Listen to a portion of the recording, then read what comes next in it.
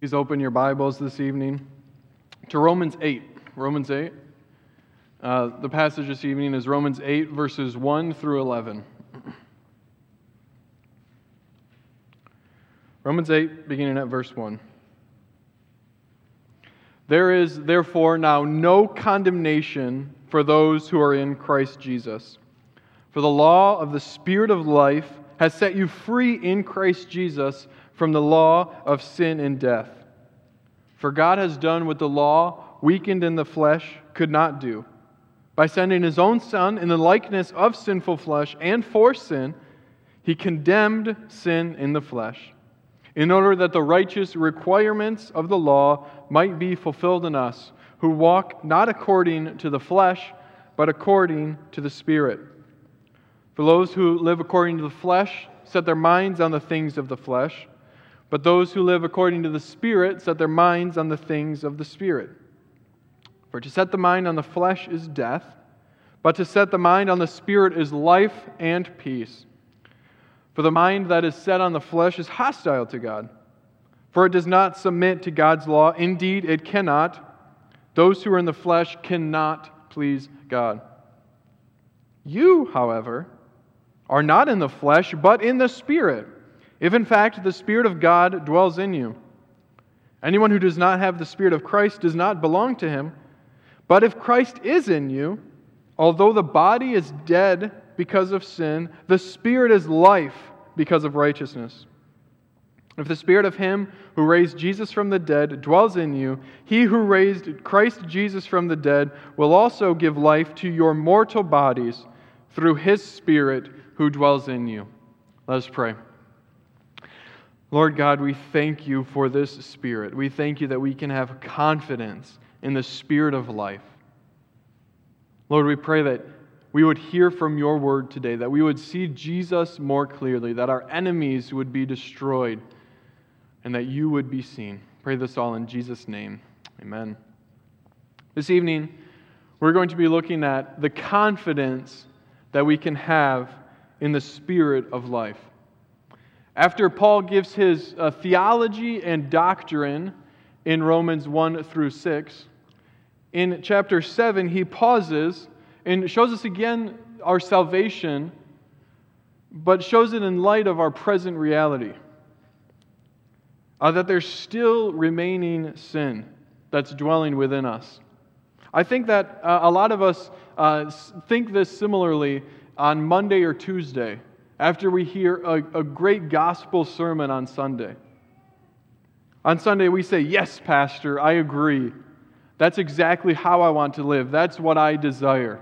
I want to grow in loving the Word of God. I want to grow in prayer. I want to grow in loving my neighbor." But then, on Monday and Tuesday, we see our sin, and we don't know what to do with it. How can it be true? And how can I grow in my sanctification? How can those both be true while also me being in the flesh? What about this war that we're in? The internal war between what I desire and what I want, what my heart desires, what my soul desires, and yet how I live. And Paul's reflection on this is beautiful. He says that in his spirit, he knows what is good and he desires the things of God, but in his flesh, he doesn't do what he wants to do, and he does the things that he doesn't want to do. Paul says in Romans 7, verses 22 to 23, "For I delight in the law of God in my inner being, but I see in my members another law, waging war against the law of my mind, and making me captive of the law of sin that dwells in my members." Romans 8 is an answer to Paul's struggle in Romans 7. Especially these verses, Paul tells us why. Why as we go through this life, why as we're at a war within ourselves, as we battle this world, the flesh, and the devil, why can we have confidence in the Spirit of God? We might be fleshly beings, but we're also spiritually beings. And being spiritually alive is our confidence. Just quickly, if you are in Christ, if you're a believer, then you are alive in the Spirit. And that is our hope and our joy in our life. Think of it this way. The coronavirus is a bodily virus. It attacks our flesh. And there are many ways that we can be affected by the coronavirus. It can bring us pain, debilitation, even death.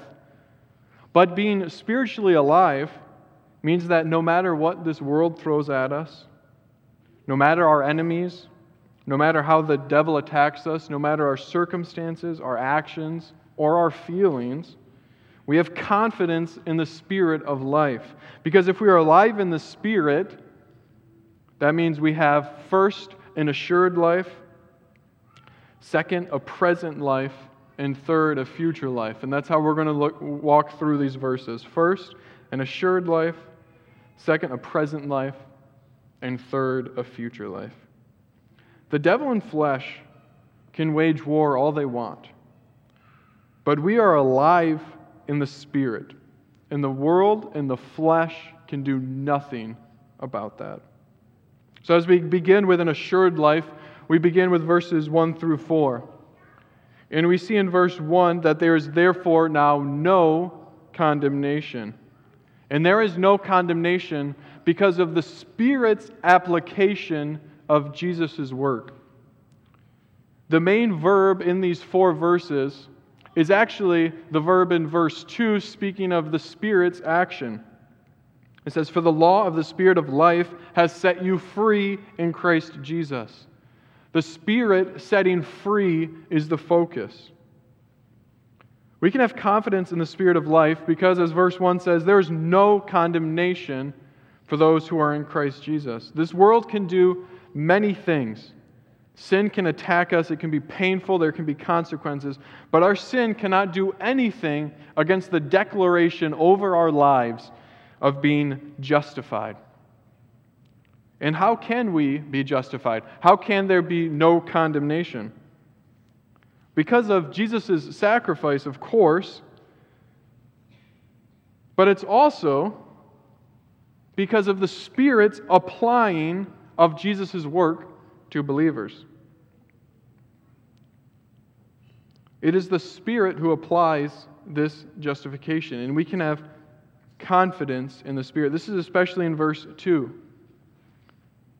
How do we become justified? How do you and I become justified? It's by the Spirit's applying. The word beginning verse 2, the word "for," should actually be understood as the cause of salvation. So why are we saved? This would mean that it'd be read, "There is therefore now no condemnation for those who are in Christ Jesus, because," there's no condemnation, "because the law of the Spirit of life has set you free in Christ Jesus from the law of sin and death." There is no condemnation because the Spirit has set believers free from death. The Spirit is the one who opens the door to this salvation for us. He's the one who applies it. He's the one who puts the payment of Christ's blood on our behalf. If you owe debts at the bank, someone who is rich, his bank account could pay off your debts.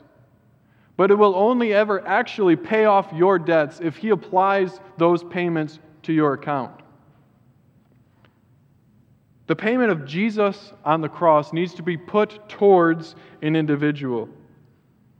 Without it being put towards an individual, it's just something that happened in history. And there are 2 things that the Spirit applies to believers. The first we see in verse 3, that the Spirit applies Jesus' condemnation of sin. It says in verse 3 that God has done what the law couldn't do.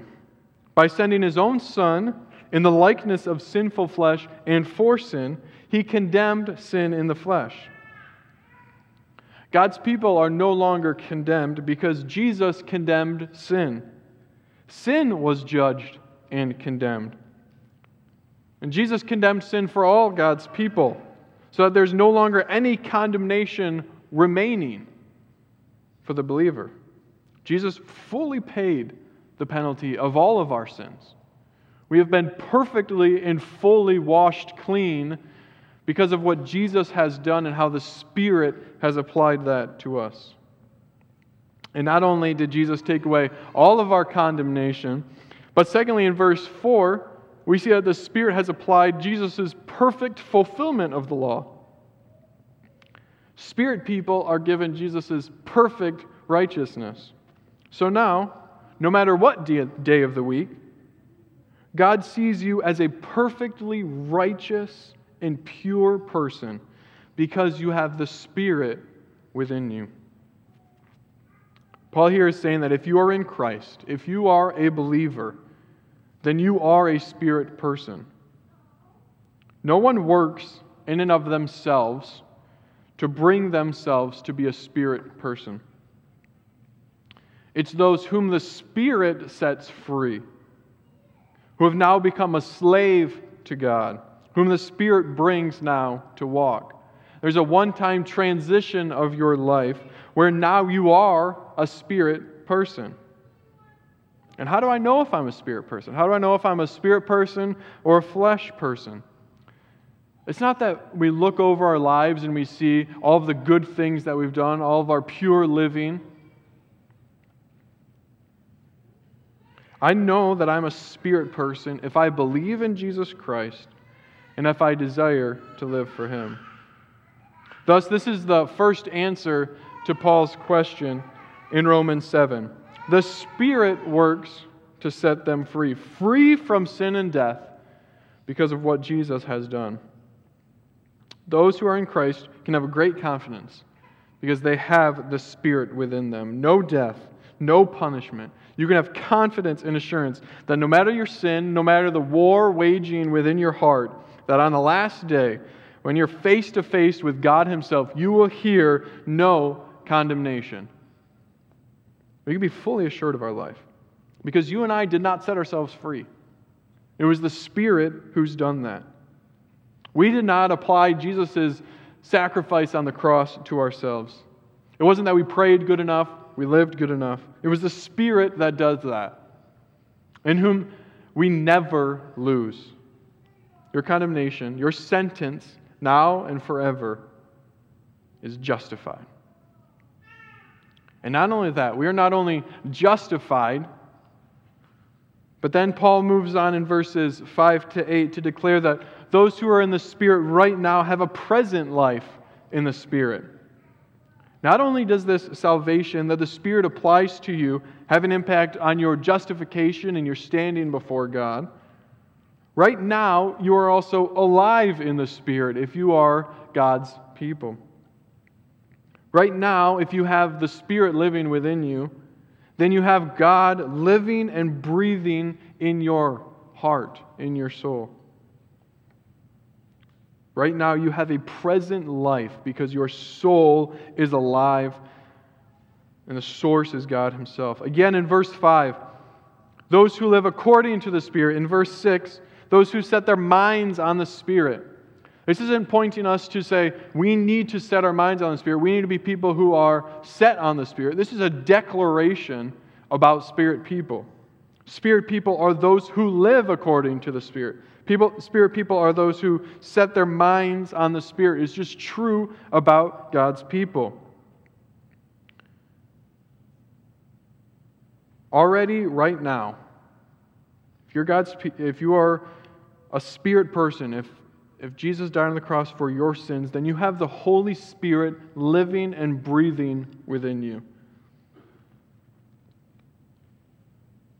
God has transformed Spirit people, that we would live and never die.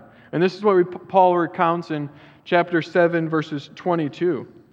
He says, "For I delight in the law of God in my inner being." Right? He's a Spirit person because now he delights in God. And then in verse 25 he says, "So then, I myself serve the law of God with my mind." Paul has been made a spiritually alive person. Though his flesh still wages war, he has confidence that he is spiritually alive. And here in Romans 8, we see that there are two separate groups of people in this world. There are those who are flesh, and there are those who are spirit. And we see in verses 5 through 8 this division. Those who live in the flesh set their minds on the things of the flesh. They set their minds on themselves or sex or money. But those who live in the Spirit, who set their minds on the Spirit, are enslaved to God, and they set their minds on God Himself, on love, on joy, on grace. And we see that both of these groups have opposite powers working within them. Those whom the Spirit has set free have had their hearts and allegiances changed. They've already been made alive. They're already living for God. They love the things of God. Here, Paul tells the church in Rome that they have a spiritual life. In verse 6, we see that presently they are alive, they have life and peace with God. If you have this life within you, that means that you will desire the things of God, that you will have the fruit of living for God. You will have the blessing of loving your neighbor. You can say no to sin. You have the power of God right now, no matter your circumstances. You have the power of God working in your heart. Though Paul sees the sin within him, though you and I still have the lingering effects of sin, Paul has a great confidence, a great assurance of this present life. We who are God's people know that we've been set free to now be slaves of God. Our whole beings are no longer dead bones. We have spirits that are alive. So when you are faced with sin, we can now know that we can say no to sin. I have a new master. I am now alive. I'm God's. Paul contrasts that spirit life, which is life and peace right now, with the death and inability of flesh people. We see their present death in verses 7 through 8. This is for those who are not in Christ, who have not been transferred to be a slave to God, who still live in the flesh, who set their minds on the fleshly desires, and they are dead. Paul says in verse 7, "For the mind that is set on the flesh is presently, right now, hostile to God. It does not submit to God, indeed it cannot." Those who are in the flesh cannot please God because they cannot get out of the slavery of their own sinful desires. They are presently dead. They have no ability to live for God. They have no ability to even bring themselves life. If you're sitting here today and you know that you're not in Christ, that you have not been set free by the Spirit, if you know that you do not have spiritual life and peace before God, then you are dead. You have no hope within yourself for life. You are set on the flesh. You are hostile to God. You cannot submit to God's law. You cannot please God. And God's Word can do one of two things. God's Word this evening can be spoken to you and can further your conviction that you are dead to God, that you are set on the flesh, that you do not want to submit to God. You can say, no, that's absolutely true of me. I have no desire to live for God. This evening, you can be your own accuser and say, yes, that is true of me. Or God's Word, right? Not yourself, God's speech, Jesus' voice can bring life. Jesus' voice which created the world, which brought life from nothing, He speaks again today. So while you have no ability, you are dead if you're not in Christ, Jesus still speaks. And today He calls out, and He calls out to the lame, take up your bed and walk. He calls out to the dead, arise. If you today would like to have present life and peace before God, if you know that you are dead, you have no ability to come to Jesus, ask that the Spirit would be applied to your heart, that Jesus' death would be yours, and that His life would be yours. Come and receive this Spirit, this life. Come to your Savior today, because your status, whether you are alive or dead, on this earth right now, will be your status forever. Paul transitions in verse 9 to the future life. And he speaks of the future life of spirit people. He now moves on to speak about believers and their hope of their eternal end. And note here in verses 9 and 10, the Trinitarian emphasis. It's our Trinitarian God who promises this future life. In verse 9, if you are in the Spirit, that's the Holy Spirit, if the Spirit of God dwells in you, God the Father, and then speaking of the Spirit of Christ belongs to you. Then it says in verse 10, the Spirit is life because of righteousness. If the Spirit of Christ lives within you, then you are alive because Jesus' righteousness is placed on your account. You are righteous, which means that your body as well, in the future, will be given life as your spirit has already been given life. And this is the exclamation point of these 12 verses. Paul is answering his question in chapter 7, verse 24, when Paul asks, "Wretched man that I am, who will deliver me from this body of death?" Paul's answer is the Holy Spirit. Not only do you have life now in your spirit presently, that you're a slave to God, that you desire the things of God, but in the future, your body as well will be made perfectly united with your spirit. Paul looks forward to the day when God's people are fully free from indwelling sin, fully free from the pull of sin, fully free from the effects of sin.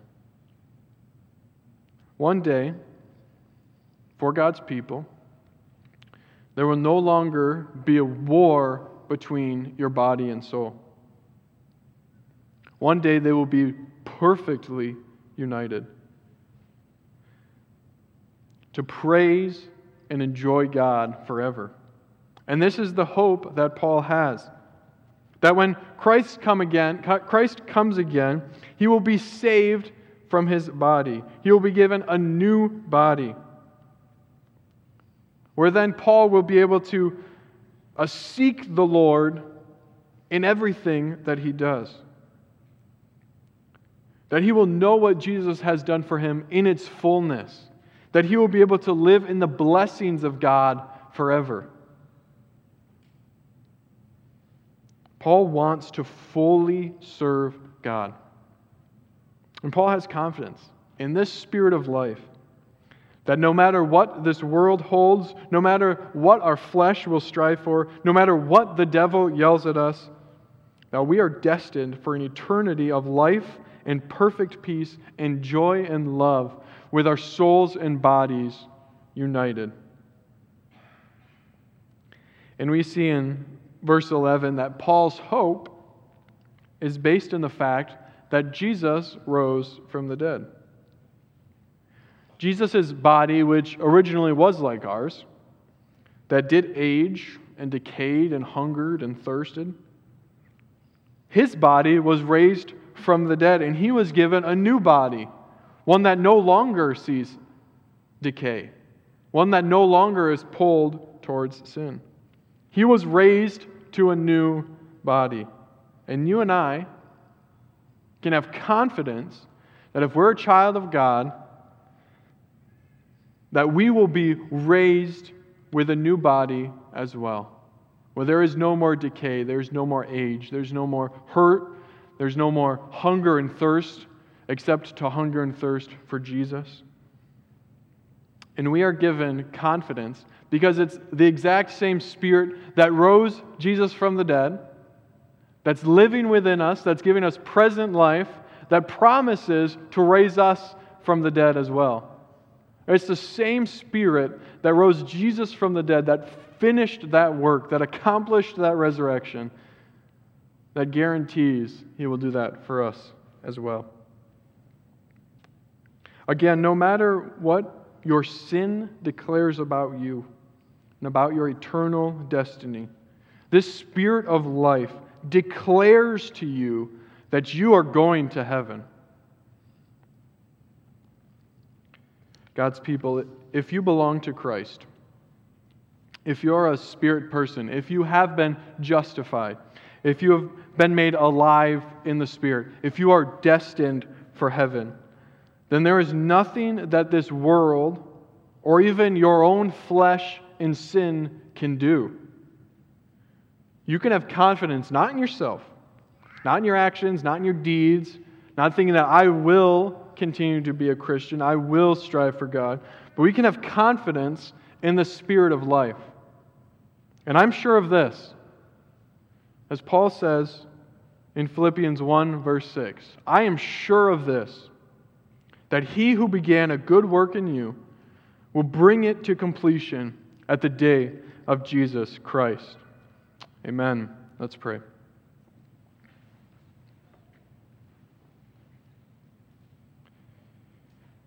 Lord God, we praise you and we thank you that we can have confidence in the Spirit of life. That no matter our circumstances, no matter what we see with our eyes, that we are held by you. That we are justified. That right now we are presently alive to live for God, slaves of God. And Lord, that in the end, we will see you in heaven. Lord, we pray that you would grow our confidence. That when we see our sin, we would be directed towards the Spirit. Lord, that when we see the flesh waging war, we can know that it has no power over us anymore. Lord, we thank you for this passage. We pray that we would grow. Praise all in Jesus' name. Amen.